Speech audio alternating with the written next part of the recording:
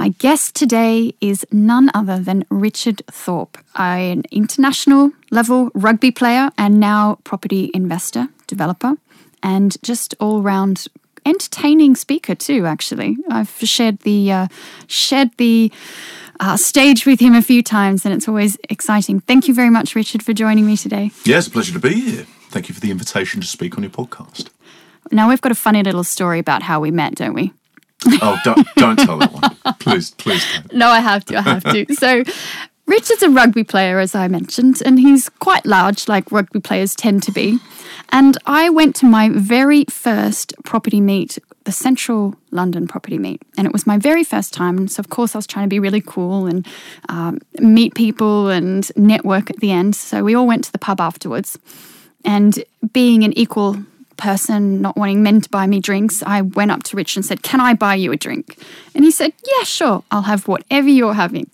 So I walked up to the bar, and the logic inside my head said, I drink half pints of lager, therefore Richard will drink half pints of lager. Anyway, I took this little thimble of a glass over to Richard and it virtually disappeared in his hand, and he went, "Okay, that's the first time I've ever had a half pint." And I think it's the only time I've ever had a half pint as well. I mean, it's just not really the sort of thing that trying to portray some sort of macho character that you do. You know? No, I felt so stupid. I felt like I was being cheap or something, but I wasn't. I was just trying to stop myself getting drunk. Yeah, well, we've since been able to have a real drink together, haven't we? We have indeed, yeah. Since then. Yeah, quite. So, yeah, thank you very much, Richard, again. But look, just tell us a bit of your background. And rugby, obviously, that's a very exciting background to have come from. So tell us a bit about how you got into rugby and then further along into property. Sure. Well, I mean, that's sort of my start point, I guess. So I started playing rugby as a kid, absolutely fell in love with the sport. And pretty much immediately, so probably from the age of 10, 11, was just made up in my mind, I'm going to be a pro rugby player. That was it. Like, there was never any doubt. There was never any sort of second guessing it. That was always what I was going to do. So throughout my teens, I just spent a lot of time just sort of training, going out running, doing as many press-ups as I could and all of that in order to try and be as competitive as I could. And, wound up leaving school, joining a team called London Irish, which is a premiership rugby team. Well, it was at the time anyway. It's actually in the championship right now. They've been struggling over the last couple of years. Is that since you left? Not since I left, no. For the record? Just happens to coincide with when I left. Not because of it. But yeah, joined them in their academy. Spent a couple of years training, learning my trade in their academy. Moved into their first 15 and spent a total of 9 seasons with London Irish, which was great. I think it was in 2008, we were in a premiership final, where sadly we lost out to Leicester. And 2007, so the year before, we were in a European Cup semi-final. So we had some great successes at London Irish. I then decided to move on to another team called Leicester Tigers, the team that we had actually lost to in the Premiership. And stick with the winners. And that season actually went on to win the Premiership. Fantastic. Which was great. So I managed to get myself a Premiership winners medal, which was great. But then, like many athletes, struggled with a couple of injuries, one in particular, which nearly ended my career. But was able to make a comeback from it. But sadly, all my aspirations of playing for England had kind of gone away. I was starting to get a little bit too old and had too many serious injuries. I was playing for London Welsh, where I spent the last 3 years of my playing career. And got the call up to go and play for Canada, which was amazing. Why Canada? Well, my mother's Canadian, so she came over here as an 18-year-old on a gap year, met my dad, and never went home. And it was always kind of in the back of my mind. It was, why not? It might Absolutely, have an opportunity to go and play in a World Cup, or at least just get some international rugby under my belt. And towards the back end of my career, it just started to make a lot of sense. So I went and met up with the Canadian team, was able to go with them to the 2015 Rugby World Cup, which was amazing. What an experience! Yeah, I've been fortunate enough to play at Twickenham a number of times during my domestic career, but sadly Canada didn't play at Twickenham. But we did play at the Millennium Stadium in Cardiff, so that was my first ever game of indoor rugby, because they've got one of those roofs that you can close over the entire stadium. How fair weather! Exactly, yeah. So they had the roof closed for our game against Ireland. And so I can say, so no mud. I've had an international game of indoor rugby, which is quite remarkable. It's all too clean. Sadly, the mud's still there. Oh, is it? Okay. But it's a pretty clean, pristine pitch. So it's not quite the muddy bogs that you play in when you're a teenager and a kid. But that was a great experience, and retired at the end of that season. So in 2016, hung up my boots from what was a 13-year career. Which is quite long. It's quite long actually for a rugby player, isn't it? Given the injury rate.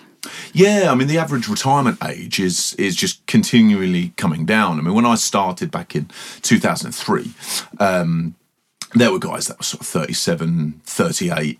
I think one of the guys, Mike Catt, who won the World Cup with England back in 2003, he was playing with London Irish with me. I think he was like 39 or something by the time he finally hung from a rugby player's perspective. Absolutely, but it was kind of the norm back then. But the way the game's gone, because if you take rugby union, it's only been professional since 1995. So prior to 1995, professional rugby players, if you can even call them professional, had other jobs.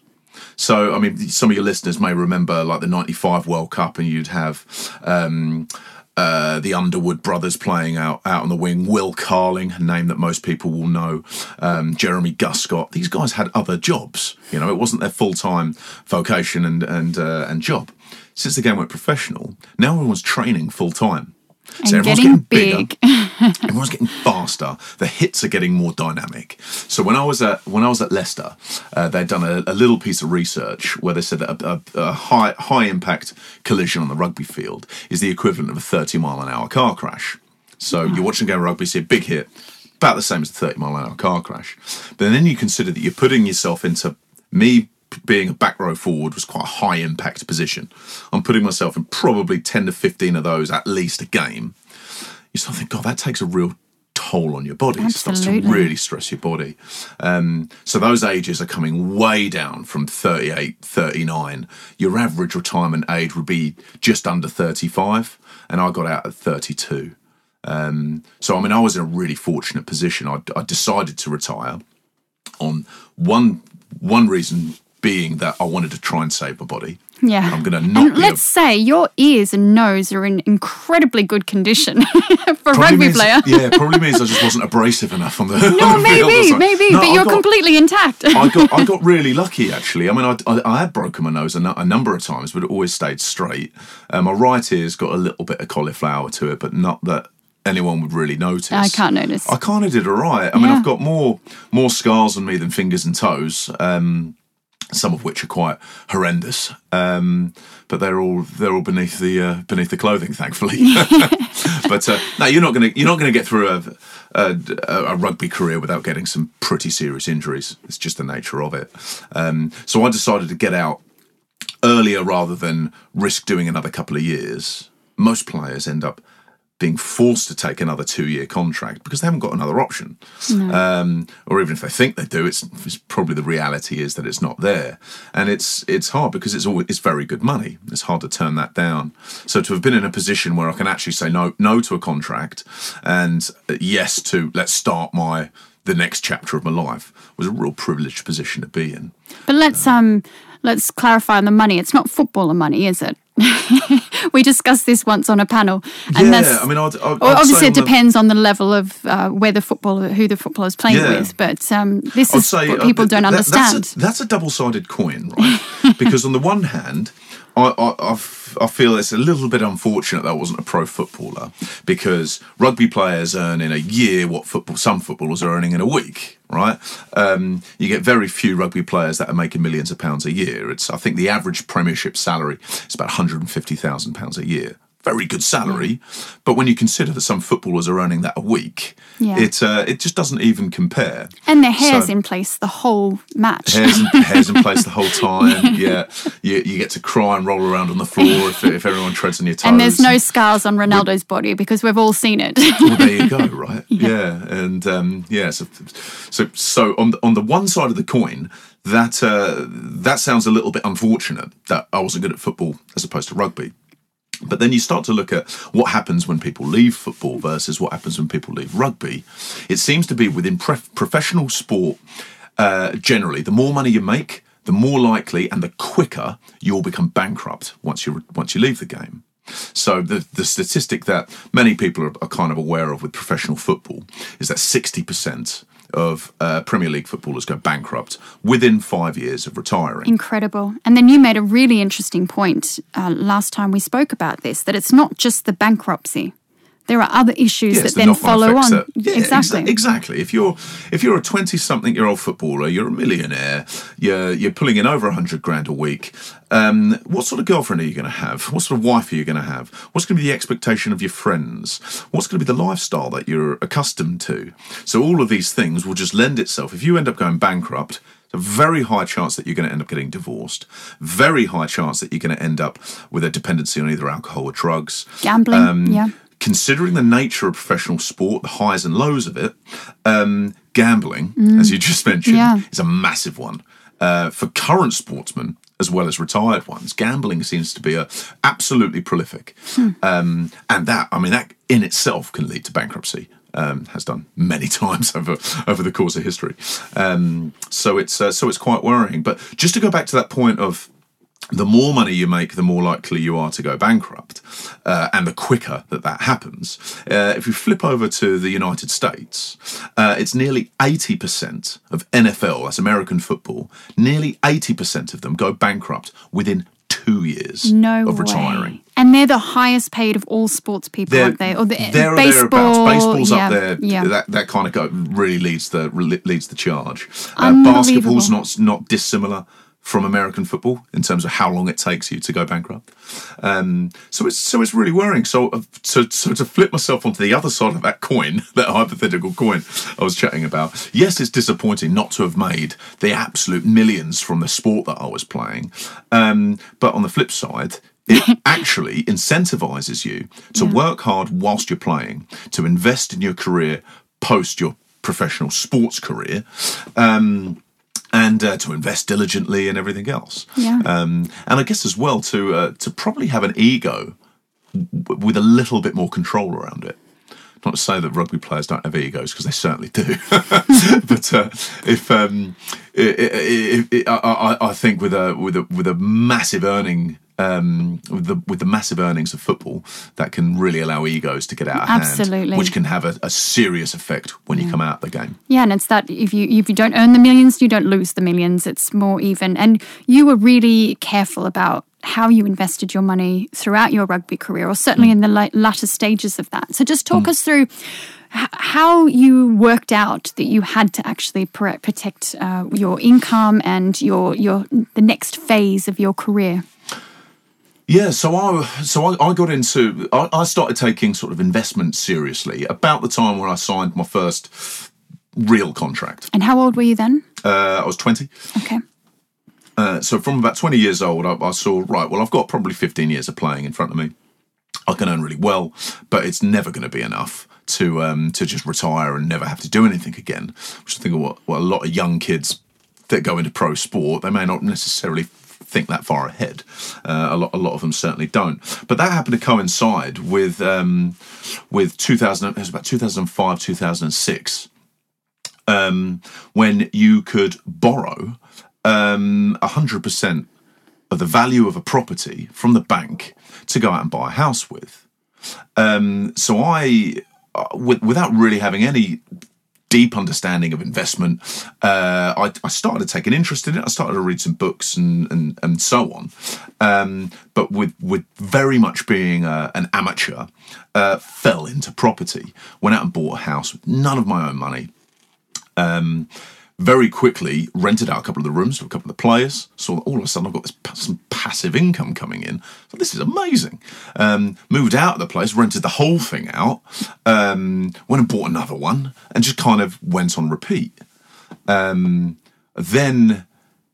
2008 hit, and I think the fact that you could borrow 100% from the bank probably played a big part of that. Yeah, slightly. That's ultimately what the subprime crisis in America was all about. Those, it was effectively replicated over here. But because I didn't need to sell, I didn't need the money, it was a paper loss on the capital value of the properties that I owned, but the rental income kept coming in. And I just thought, well, this is great. I've still got the money coming in. yet properties are cheaper. This is great. Started to understand property in a little bit more depth. And that's when I started to move into sort of refurbishments, because at that point I was just buying stuff already ready to rock and roll, turnkey. Let's just chuck tenants into them. Then started to get into a bit of refurbishment. And so I'm now sort of 25, 26, starting to get towards the prime of my rugby career. But really thinking property more than anything else was the thing that was really holding on to me, holding my interest. I'd experimented with some other things. Yeah, you've done some other education too, haven't you? Yeah, so I've trained as I've studied psychology at university. I've studied psychotherapy as well, a certificate in psychotherapy. Studied as a financial advisor. A professional sport career is great because it gives you the time to be able to do these things. You can't train for 8 hours a day, Monday through to Friday, and then go and play a game on the weekend. You physically can't. Your body can't hack it. So it's it lends itself really neatly to studying outside of the game. The thing that I still can't quite put my finger on is why the majority of players don't take advantage of that. They just simply don't. I was certainly guilty of not doing it as much as I probably could, but I did take advantage enough to build a business that I was able to retire from the sport on, and that was in property. So, having experimented with financial advising, going into wealth management, fluttered with desktop trading as well, and a few other bits and pieces. Property was just always there. It was just ticking along in the background. So I decided, right, I want to be a property developer. That's what I want to do. And as soon as that business is at the stage where it can replace my current income, I'll retire from rugby and move into property. And that's effectively what I did, albeit that aim of being a property developer did shift and change slightly. So, which leads us up to now. So I retired in 2016 as a lender. So with a mixture of my own capital, family capital, and investors' capital, we lend to property developers, and that's the core of our business. And that happened to coincide with me having been to a World Cup, and it was just a great note to end pro sport on. Yeah, exactly. Ending on a high and going into what is a very buoyant market. So with the property market rising and you entering into the lending market in a rising market, that must have been quite exciting. Did it match the highs of rugby, or was that hard to replicate? It is hard to replicate, and it's something that every athlete retiring needs to kind of come to terms with. Like, the nature of a professional sports career is that you play a game every week, which is like absolute elation. Whether you win or lose, you're performing a very physical task with a load of your mates. There's going to be a lot of emotion behind it. You really care about it. Those sort of things have an emotional effect on you. And when you've done it for so long, your body becomes so used to it. Not only the emotional side, but of course the physical side as well, because you're training every day. So you're fit, you're healthy, you're incentivized to eat well, not drink alcohol, not do any other sort of illicit activities. So you actually do a bit of favour with a half pint. Yeah, exactly. So you go training the following day. I was like, so once that stops, you leave that entire environment behind. So you leave all of your peers that are a similar sort of age, similar sort of values, and you go into the real world. Very often in your 30s, very often at the same level someone in their early 20s is. You've kind of missed out on a decade's worth of real world experience, climbing the greasy rungs of corporate ladders and so on. I've got friends that have gone into the corporate world and their boss is 5 years younger than them, 6 years younger than them. And that can be quite hard to take. That's really hard on the ego. When you've been a professional athlete, you've been admired, revered, and all of a sudden you've lost your identity and you become someone in the corporate world sitting at a desk. It must be really, really difficult. I think that's what a lot of athletes really struggle to come to terms with. And I think that will certainly contribute to depression rates. So you've got more than a 50% chance chance of becoming depressed within 5 years of retiring from professional sport. Different sports have slightly different rates, but the average would be you've got a more chance of becoming depressed than not. Shocking. Which is understandable, probably. Those highs and lows are really hard. As you were saying, those highs and lows are so hard to replicate in real life. They are, yeah. And I think the area that I've had to do the most work in is managing ego. Because you come out as a senior player. In your early 30s, you're a senior player in the team that you're playing for. Everyone that you're playing with, the majority of the guys that you play alongside, are younger than you. They look up to you. You're an inspirational figure. You're the one that speaks in meetings. You're the one that everyone listens to. You're the one whose opinion matters. That ends immediately, either through choice or very often due to injury, particularly in rugby. And you go into the corporate world. Now you've got guys that are younger than you who are more senior than you are. That is such a hit on the ego.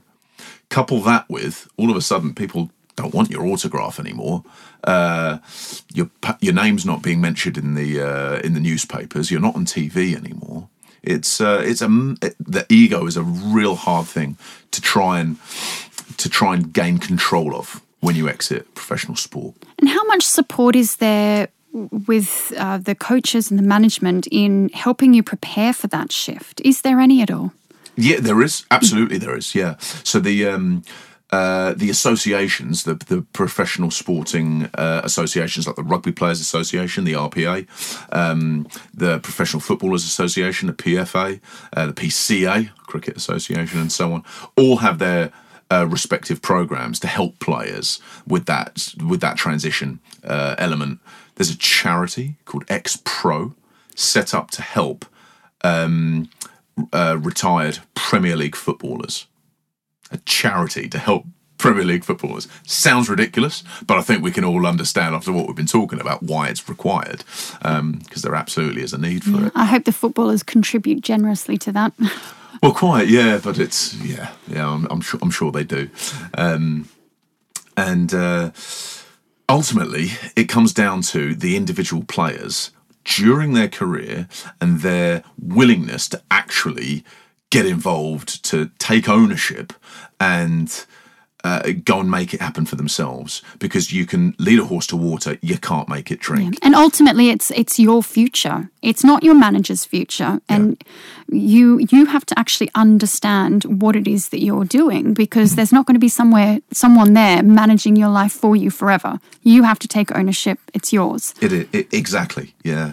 And I mean, particularly in football, you find that the people around professional footballers, such as the agents, particularly the agents, but then other advisors, parents even, the clubs themselves, they're not necessarily that incentivized to get these players thinking for themselves, making decisions outside of off the football pitch.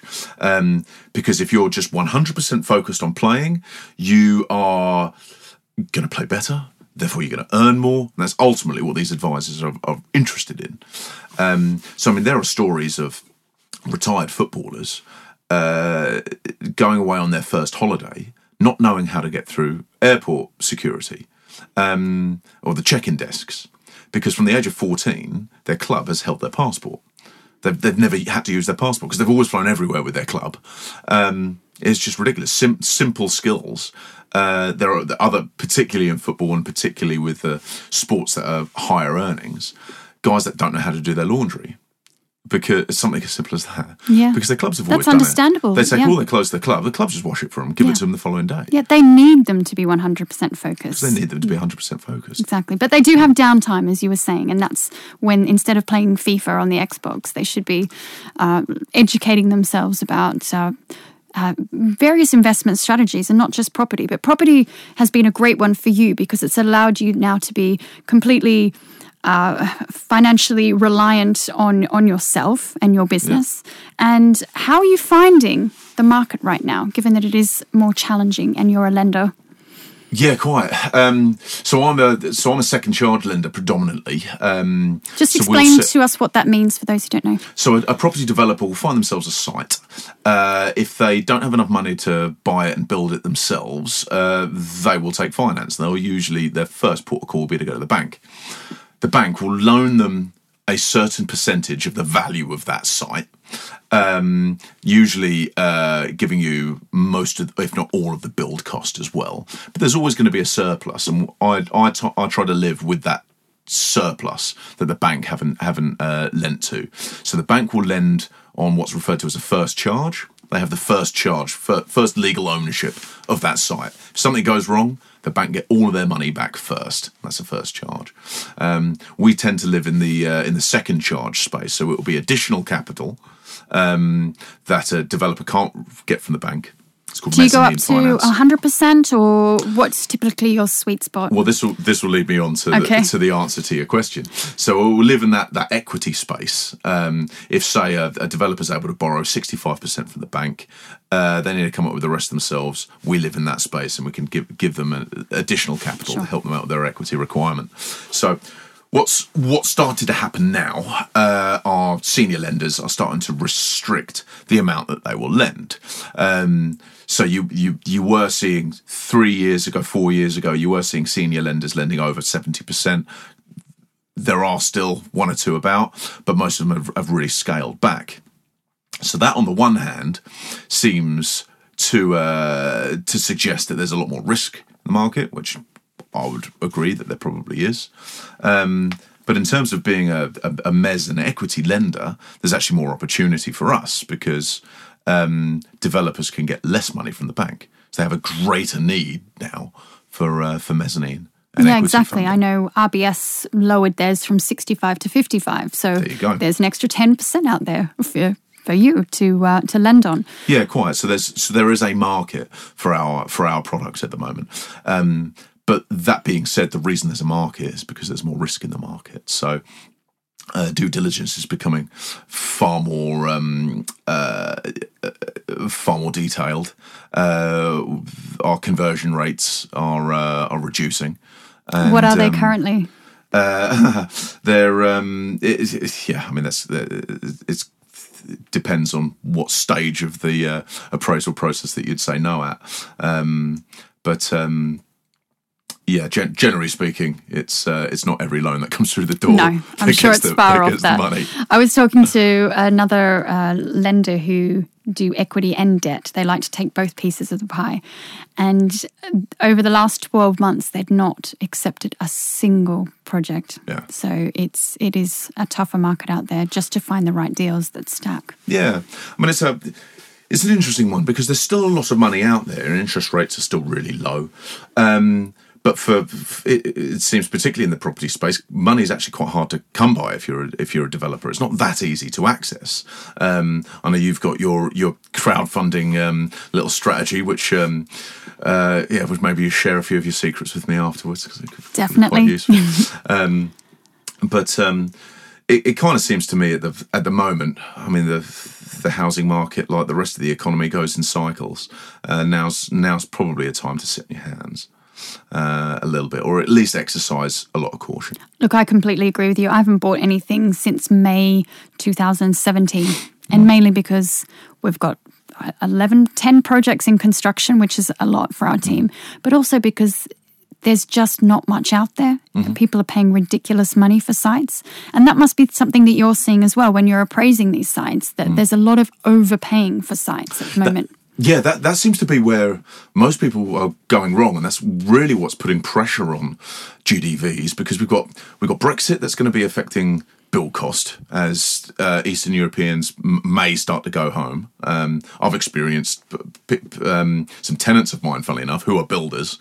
They've moved out to move back to Poland. So you're gonna have stress on build costs, stress on GDVs given the current market, but then also there's just so much competition for sites, and people are overpaying, and landowners have just unrealistic expectations at the moment, probably inflated by local agents suggesting that in order to gain the business are giving them inflated opinions of the values of their land. So it is tricky. I mean, I think a lot of prudent developers are now living in the planning gain space, which I think is a good idea at the moment. But ultimately, it always comes down to you can make a lot of money when you buy. That needs to be your start point. Yeah, and even with you coming out of the 2008 downturn, you were very successful with the properties that you bought then, because as you were saying before, the properties were cheap. Yeah. And you were able to, you still had cash, you still had liquidity. So if you're well positioned and solvent, you can actually turn a downturn into one of your most successful investment periods. And I mean, the key there is being solvent when that happens. Because most people, if they're in the game, I mean, a lot of people that are in our sort of networks in the property world lost a lot of money in 2008. And had they had the readily available capital lying around, they would have been snapping up left, right and centre, but that just wasn't the case. If you're in the game, you're exposing yourself to that risk. If you pull yourself out, well, is there going to be a market shift? Is there going to be a downturn? Because if you're out of the game, you're not going to be making anything. So there's risk either side of it. So that's a balance that the individual needs to kind of make their own minds up on. And so given the weakness at the moment, are you looking to get back into development at all, or will you stick with the lending? What's in the future for you? Yeah, I think property development was really where I started, and that's kind of what really excites me. We've fallen into lending. And it's proved a really good business. I'd like to see us probably doing both alongside each other. So I run my business together with my brother, and he's very much keen to stay on the lending side. So there may be scope in the future to sort of move back into development. That's probably where I'll start to move. But flipping back into our earlier conversation around sport, I'm spending more and more time now doing things such as speaking with amazing people on podcasts and presenting on stage, and so on. And corporate speaking now as well. So I'm doing quite a lot of corporate speaking around sports psychology and its transference into business, on mental health and things like that. That's an area that really excites me and fills that gap in the ego from the end of the sports career. So that's kind of a little bit of a side project for me as well. Yeah, and it fits perfectly in with your psychology degree and all your experience. Richard, I'm going to ask you 3 quick questions. Okay. Let's see how we get on with those. The whole idea of this podcast is that it's prolific, not perfect. Yep. What does being prolific mean to you? Being prolific, as opposed to not perfect. Being prolific would be, I'm glad you haven't briefed me on this as well, because then you put me on the spot. Yeah, it makes it fresh. It makes it really fresh, and it's the first thing that comes to mind. I would say being prolific is not being a perfectionist. It's just going out and doing it, going out and just getting stuff done. And I've found the more prolific that you are, the more the more likely you are just to get into sort of like a state of flow where you're no longer overthinking things. You're almost working on autopilot. You're just getting it done. You're just getting, you're moving forward. It's certainly something that I think is very useful for an entrepreneur. And in what ways do you feel that you're prolific? What ways do I feel I'm prolific? Is there any areas that you've sacrificed perfection just to get stuff done? Yeah, for sure. That would probably be on a pretty regular basis. Look, if you can think on things until the cows come home, you just need to pick yourself up and do it. Get perfect later. Work it out as you go along. Yeah, absolutely. Otherwise, you don't move forward, and someone else will overtake you. Yeah, absolutely. And finally, what does success look like to you? Success is something that I've put quite a bit of thought into. Funnily enough, most recently, I used to be motivated by money, materialistic things, and so on, which is kind of coming out of my 20s and into my 30s, I've realised that success actually is having the time to be able to spend with the people closest to you, your friends and your family, having a nice home, having the things that you need in your life, definitely, and also a little bit of the things that you want. Yeah, absolutely. But yeah, definitely it's the people in your life and the amount of time you're able to spend with them. Yeah, that's right. Richard, thank you very much for choosing to spend time with me today. It's been a really interesting podcast, and pleasure. Look forward to having a full pint of lager with you next time. Absolutely. Yeah. Thank you. Cheers, Nicole.